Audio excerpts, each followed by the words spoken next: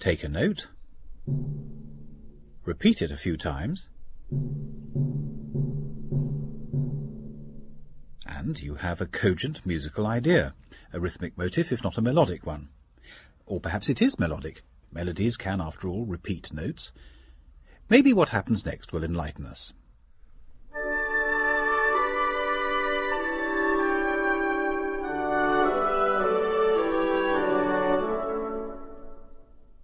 Now, that's a tune, but it's almost diffident with that curious pause in the middle. And are those drum taps before it an integral part or merely an introduction? The answer seems clear enough at the moment. They're an introduction. The phrase really starts at the woodwind entry.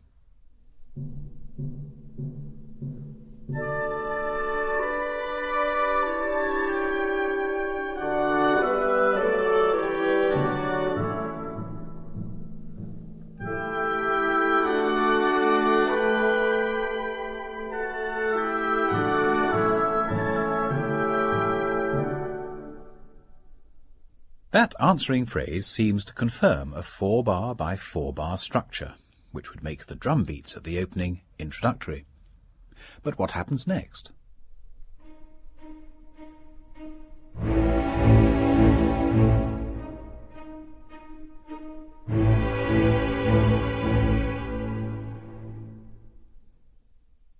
The drum tap idea is taken up by the strings, repeated in every bar, and we no longer know where the phrase begins or ends.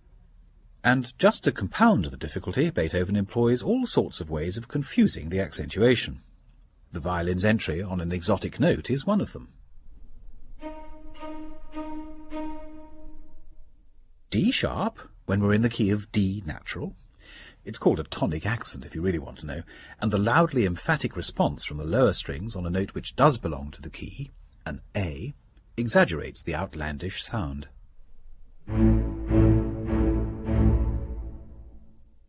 So, in this very understated way, Beethoven is playing around with our perception of the phrasing.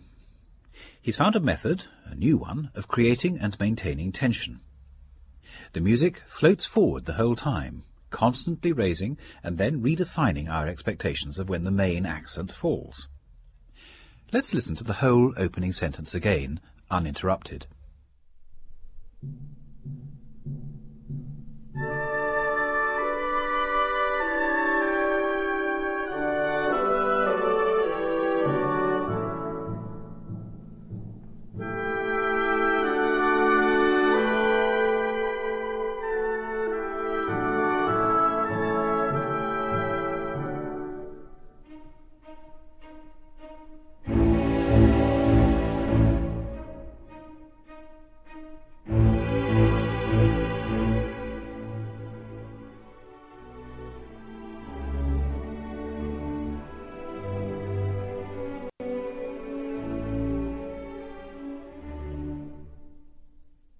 So, Beethoven has established the character of this music, which is subtlety itself. Long-breathed phrases floating over the accent, counterpointed by the opening drum tap. A striking idea, if you'll forgive the pun, the more so for being so unassuming. It's all very strange, remote even, hardly guaranteed to command the attention of an audience more used to the excitements of the traditional concerto. Time to shake them up a little. A new idea on the woodwind tries to raise the temperature.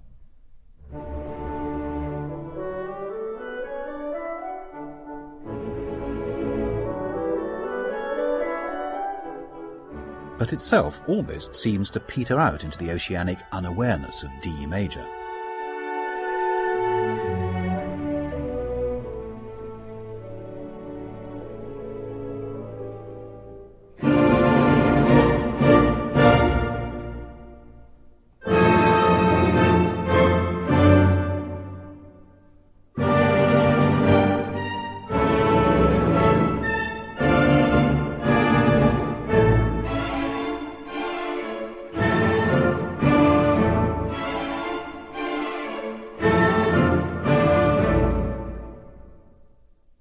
Ah, that seems more like the Beethoven of old.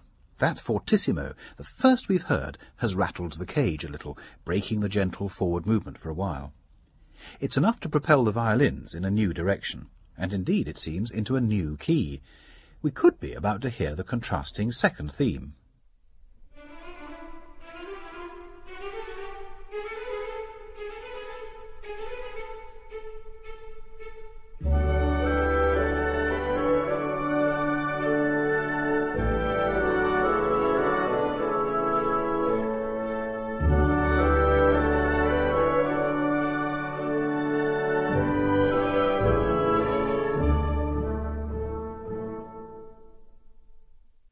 Well, it is a second theme, though it's so similar to the opening in style and mood that you'd hardly guess it. And, what's more, that drum tap motif is still there.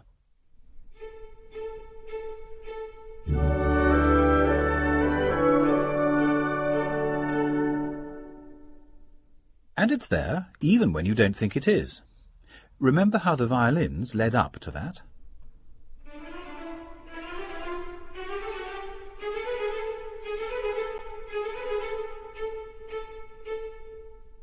Particularly this last bar. As Beethoven himself makes clear, that's a decorated version of the drum tap.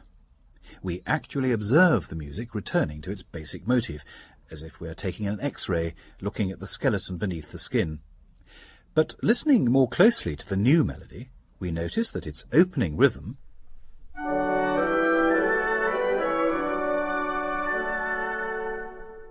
is the same as this little phrase from the first theme.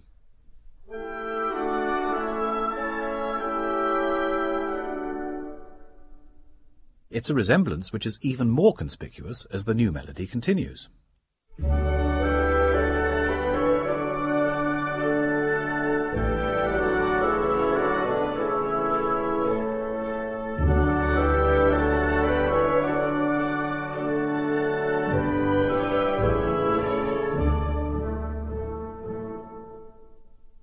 All in all, the new theme repeats the simple rhythm 4 times. The first audience might easily have found the similarity of subjects hard to take. They would have been expecting dramatic contrasts, a thrilling orchestral introduction to the big moment when the soloist enters. It doesn't seem as though this concerto is following those rules at all. But contrast there is, of a milder kind. Beethoven now repeats his new theme in the minor, adding a gentle triplet accompaniment which always runs in the opposite direction to the theme, generating a new pathos and driving the music to expand. The little introductory drum tap figure is still there, though, the brass joining the timps this time.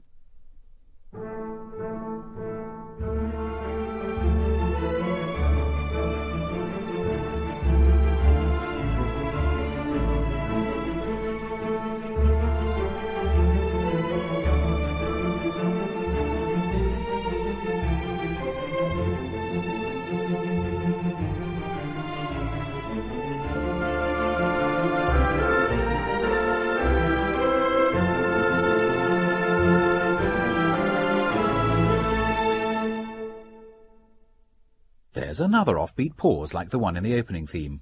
The music seems to hang in the air, and as it did before, turns back on itself.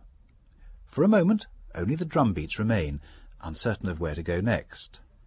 Then, the music heaves itself back into forward momentum.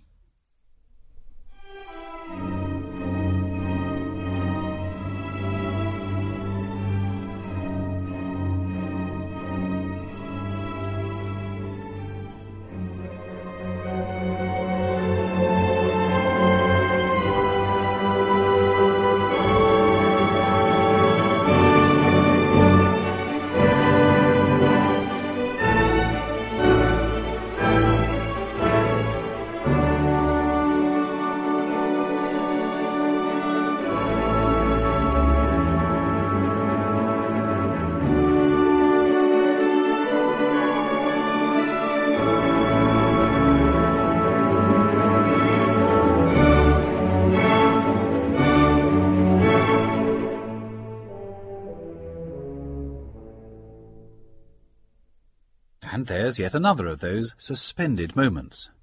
Mind you, since the previous one we've heard some pretty forthright statements, and even what sounded like a third theme. Violins call, and cellos and basses answer.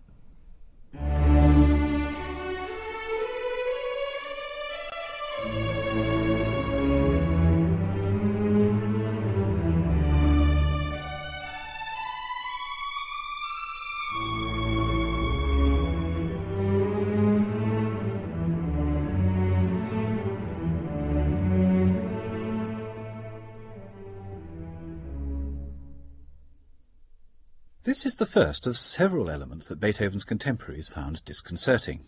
The verdict of the cognoscenti is unanimous, reported one critic. They concede that it has some beauties, but maintain that the continuity is often completely fragmented.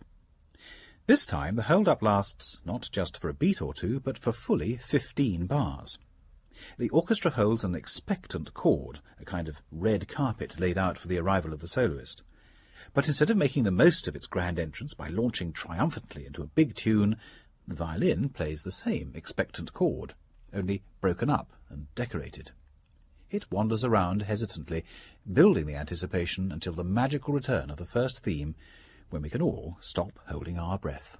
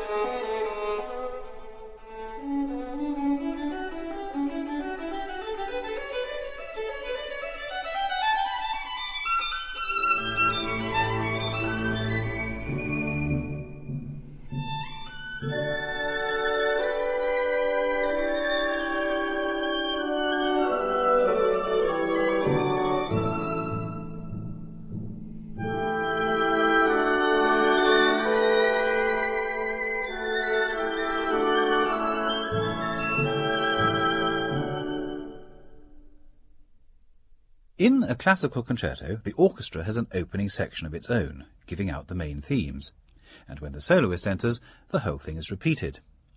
That's where we've got to now, and we're at the moment when, in the orchestral version, the second theme appeared.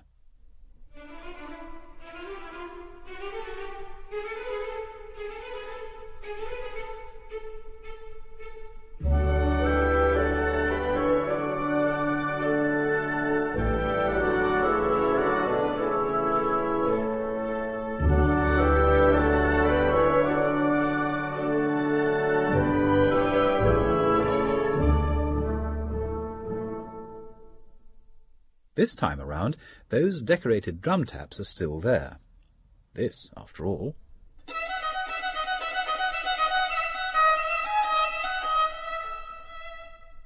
is just violin speak for this.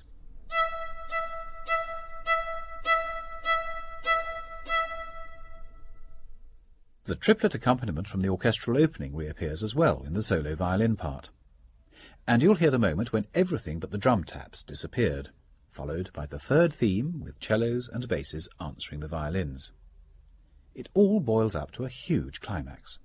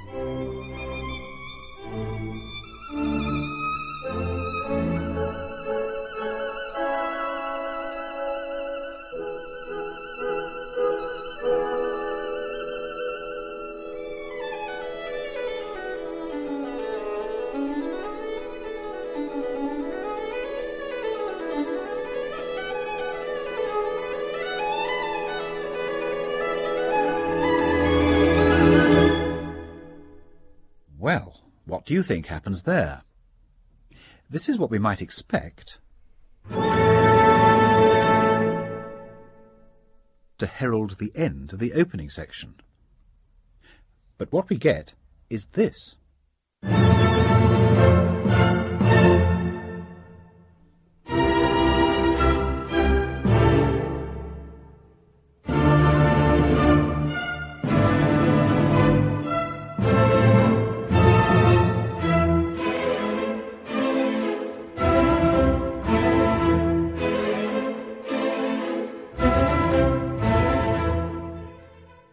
A sudden shift of key, and what sounds like another repeat of the orchestral introduction.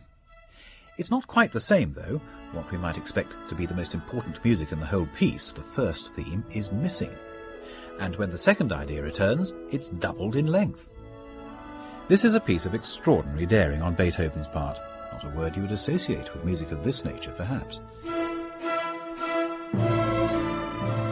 But bearing in mind how the prevailing rhythm of the second theme, simple as it is identical to part of the first theme, the potential for monotony is great, and wasn't missed at the premiere. The same critic I quoted just now suggested that the endless repetition of some commonplace passages might easily prove wearisome. Commonplace? Wearisome? Wow, and we think contemporary music gets a bad press these days. In the 21st century, we're used to Beethoven, and can enter into the spirit of his lofty idealism at will. But our friend the critic gives us some idea of how shocking this piece was in 1806. What Beethoven is aiming at here is a sustained and serene lyricism, a reduction in musical incident for its own sake, and the development instead of a broader architecture. This may not be heaven-storming, as the Eroica Symphony was, but its scope is as ambitious. What a huge project to hang on to a small, sweet thing like a violin. And of course that's what confused everyone at the time.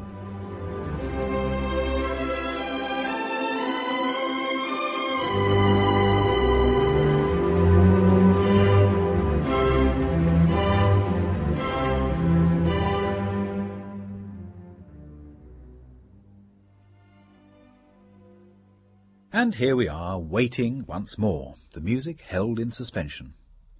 The soloist enters almost exactly as he had done first time round, keeps us waiting again, and then at last, for the first time in over 150 bars, we hear the first theme. This time it's approached in a remarkable passage, with the violin suspended high and the cellos creeping in dissonantly a full fathom 5 octaves below. Music as spare as this had never been heard before.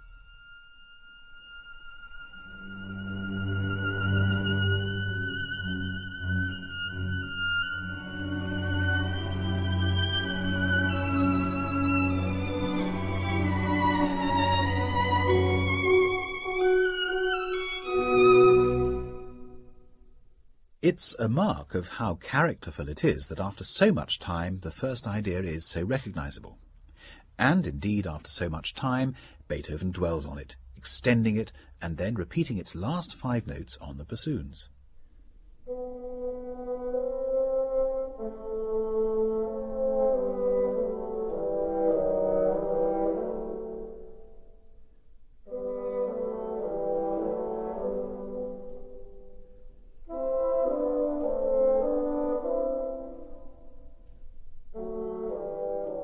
And now, doubling the speed.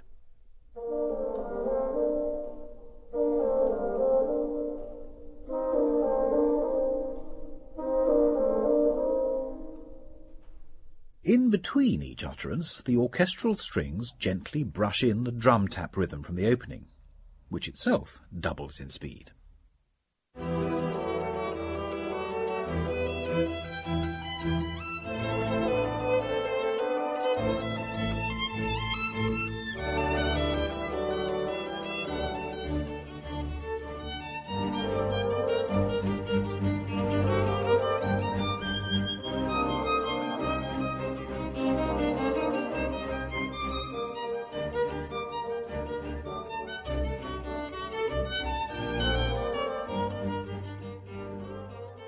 I've been thinking about that early review. Of the 550 bars of the first movement, some 150 invoke that drum tap motif. Not bad for an introductory gesture. But how about the second theme, the one you always come away humming? What proportion of the first movement does that occupy? Well, it's exactly the same, 150. So between them, those two motifs have this expansive movement just about sewn up. No wonder some people found it wearisome. But Beethoven was creating something beyond the everyday, incident-packed reality. He was aiming at a deeper stillness, of rhythm and of harmony. And here he's achieved it. Now, a minor miracle occurs.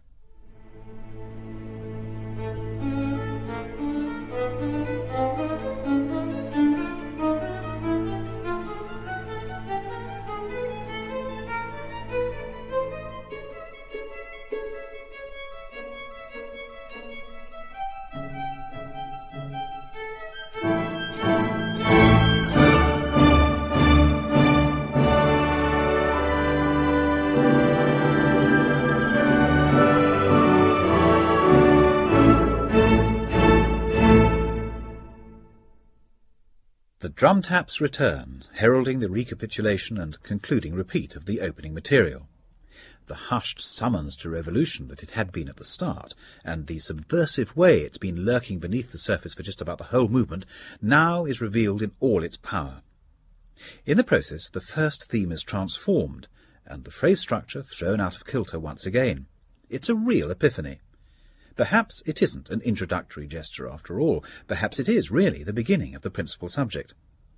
The deceptively calm and lyrical, not forgetting commonplace and wearisome, first movement was underpinned by a structure of great simplicity and great strength. The slow second movement begins in the same unassuming style as did the first. The orchestral strings set the tone, muted and hushed.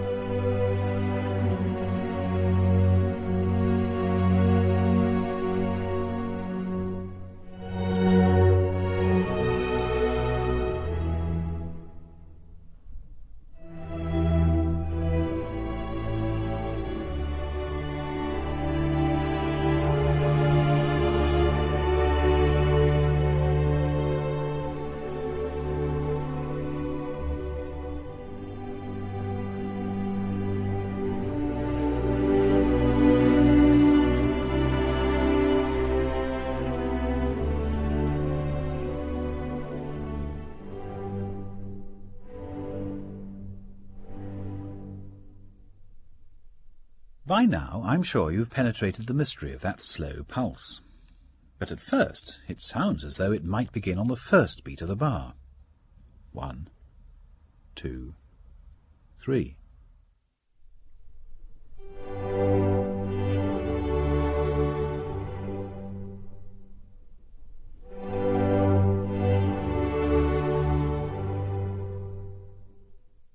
but actually it's 1, 2, 3.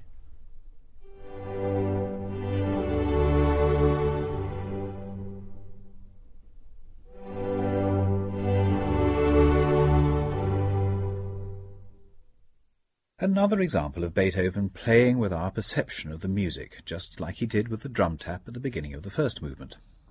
There are the same curious pauses as we heard in the first movement here too, the most striking of which happens at that stunning shift to a strange chord.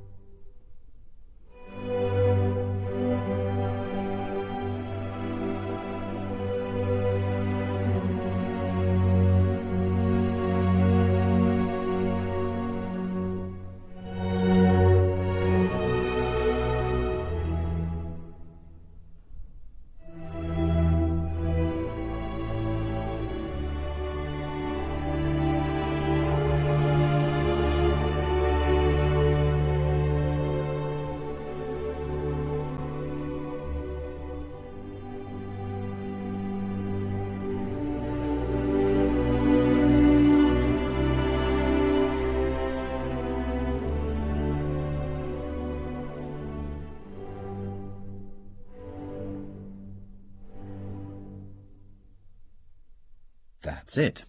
10 bars of utter simplicity. Beethoven uses it for a series of variations, each of which is a jewel, and each with more florid decorations in the solo violin part. Here's the second of them. It features the bassoon, a suitably quiet-voiced instrument whose sound has already been a characteristic of this subdued concerto. Just as in the theme, and the first variation for that matter, Beethoven pauses on the exotic chord to give the soloist an opportunity for a little fantasy play.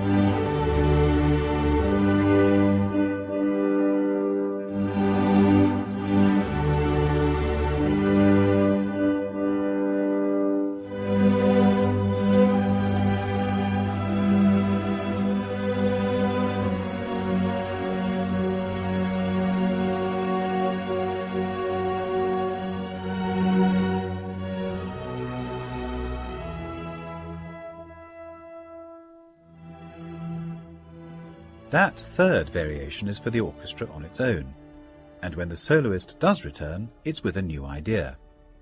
Beethoven directs it to be played on the lowest strings possible for richness of tone.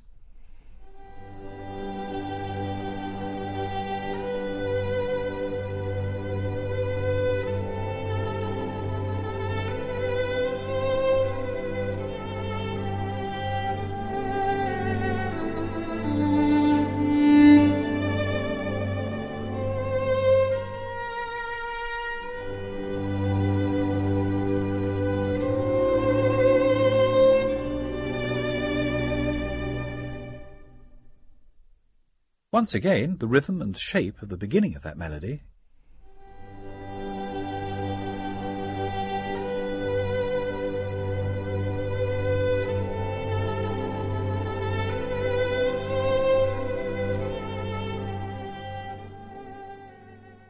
isn't so far from what we heard in the first movement.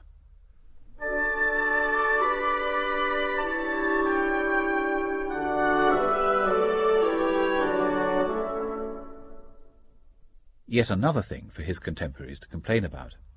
In spite of the great contrasts between this movement and the previous one, Beethoven reminds us of what's gone before with great subtlety, ensuring that somewhere within us the overarching form of the whole piece is recognized. At the end of the movement, there are more surprises.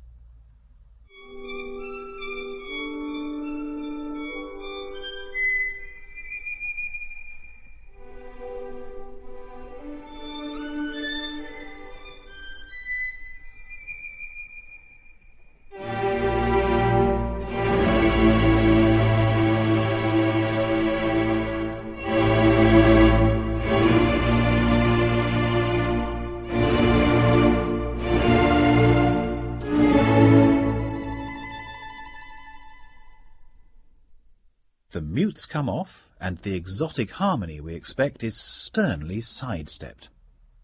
This music reminds me of the slow movement of Beethoven's Fourth Piano Concerto, which was just around the corner, and, as in that slow movement, and that of the Fifth Concerto, the so-called Emperor, the finale segues. That soloist's trill initiates another cadenza, which is supposed to link straight into it. Once again, the soloist is asked to play on the bottom string, and the accompaniment is cellos only.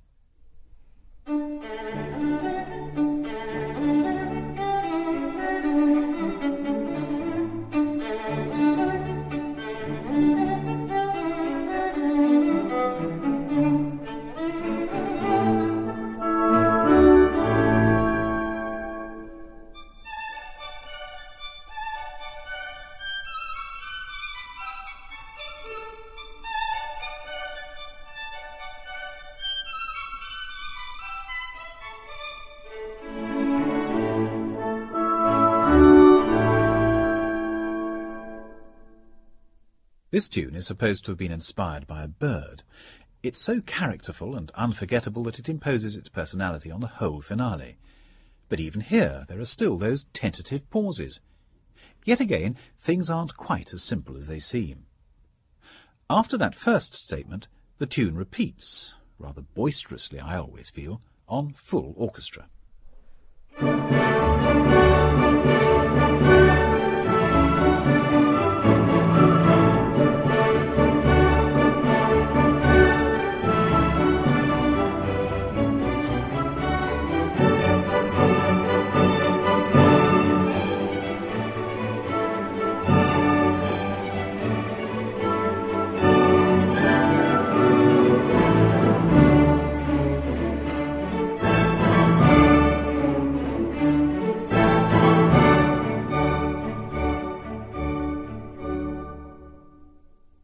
Now, what do you make of that? After so much serene meditation, that's pretty galumphing stuff, isn't it? We're in another world entirely. Indeed, can we even at this point remember the refined atmosphere of the previous movement, let alone the poetry of the first? Perhaps not. But what about this?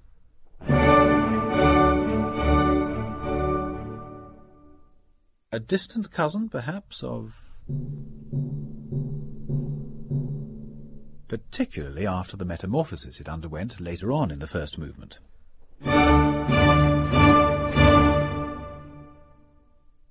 Another sign that this rondo isn't as uncomplicated as it sounds. And what a long way that drum tap has travelled. Anyway, that galloping rhythm brings the horns in, tally-hoing. They're clearly in pursuit of the soloist, who's taken refuge high in a tree.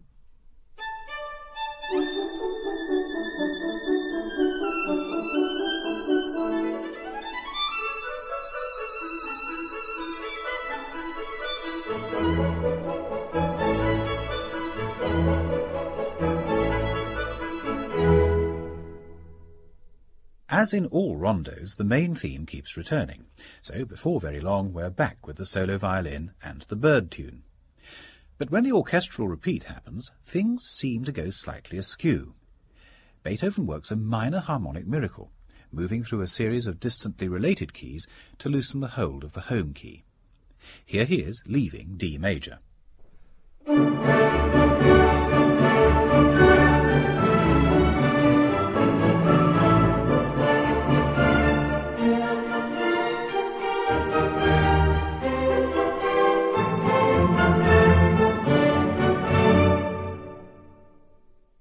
there's Beethoven back at D major again.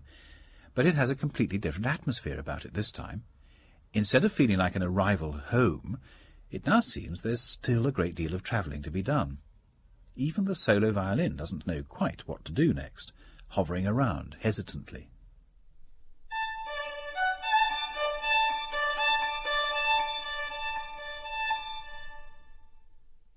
And there's yet another variant of the first movement's drum tap. It could be reduced to this.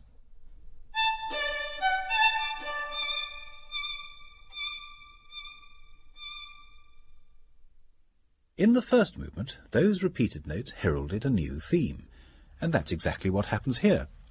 Once again, the soloist is shadowed by the gently unassuming bassoon.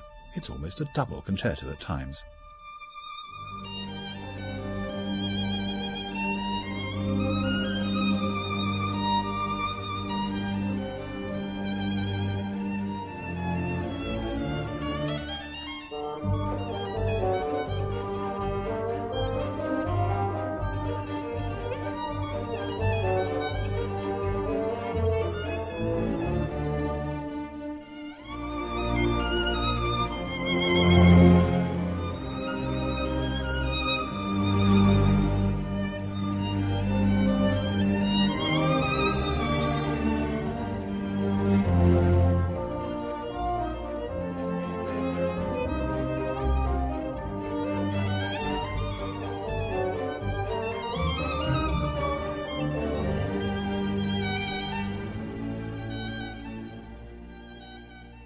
We've had two themes, so this third one should constitute the middle section of the movement.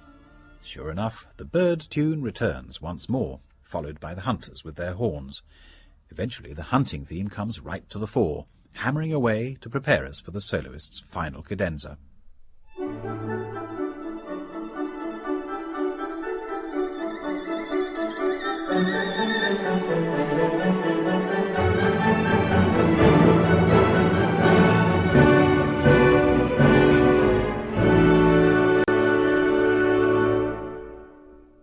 What does that relate back to?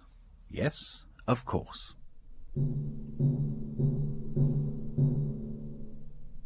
That drum tap has really stolen the show. After the cadenza, the orchestra returns with fragments of the main theme, in which even at this late stage Beethoven seems to find something fresh. He explores a whole new area of feeling in the strange harmonic territory of A-flat major, the most distant key possible from the home key of D. And this is how he gets there.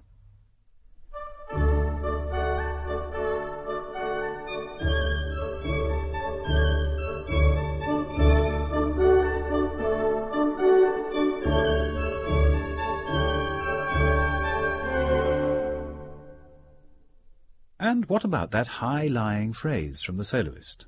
Does it remind you of anything? This, perhaps, from the slow movement?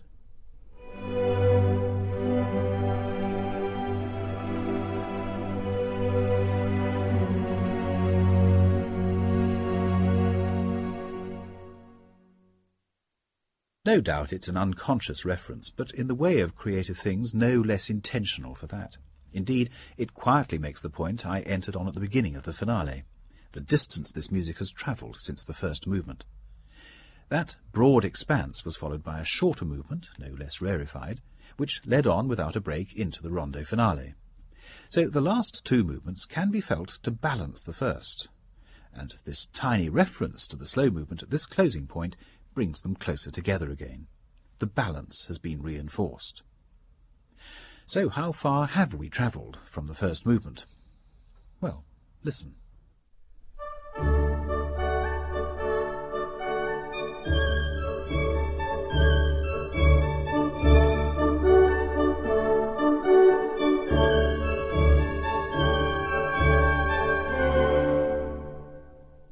If you reduce that to its most important elements, its skeleton, if you like, you get this.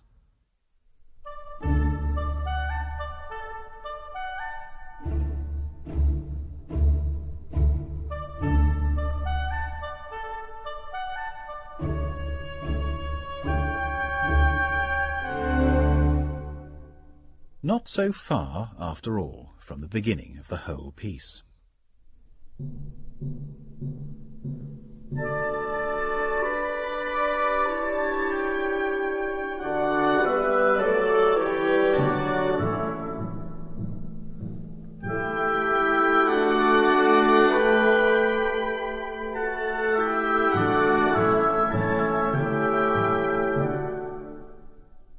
Groups of repeated Ds continue to dominate the texture for the rest of the movement, sometimes straight, as we've just heard, sometimes in the rondo hunting rhythm, for example in the trumpets.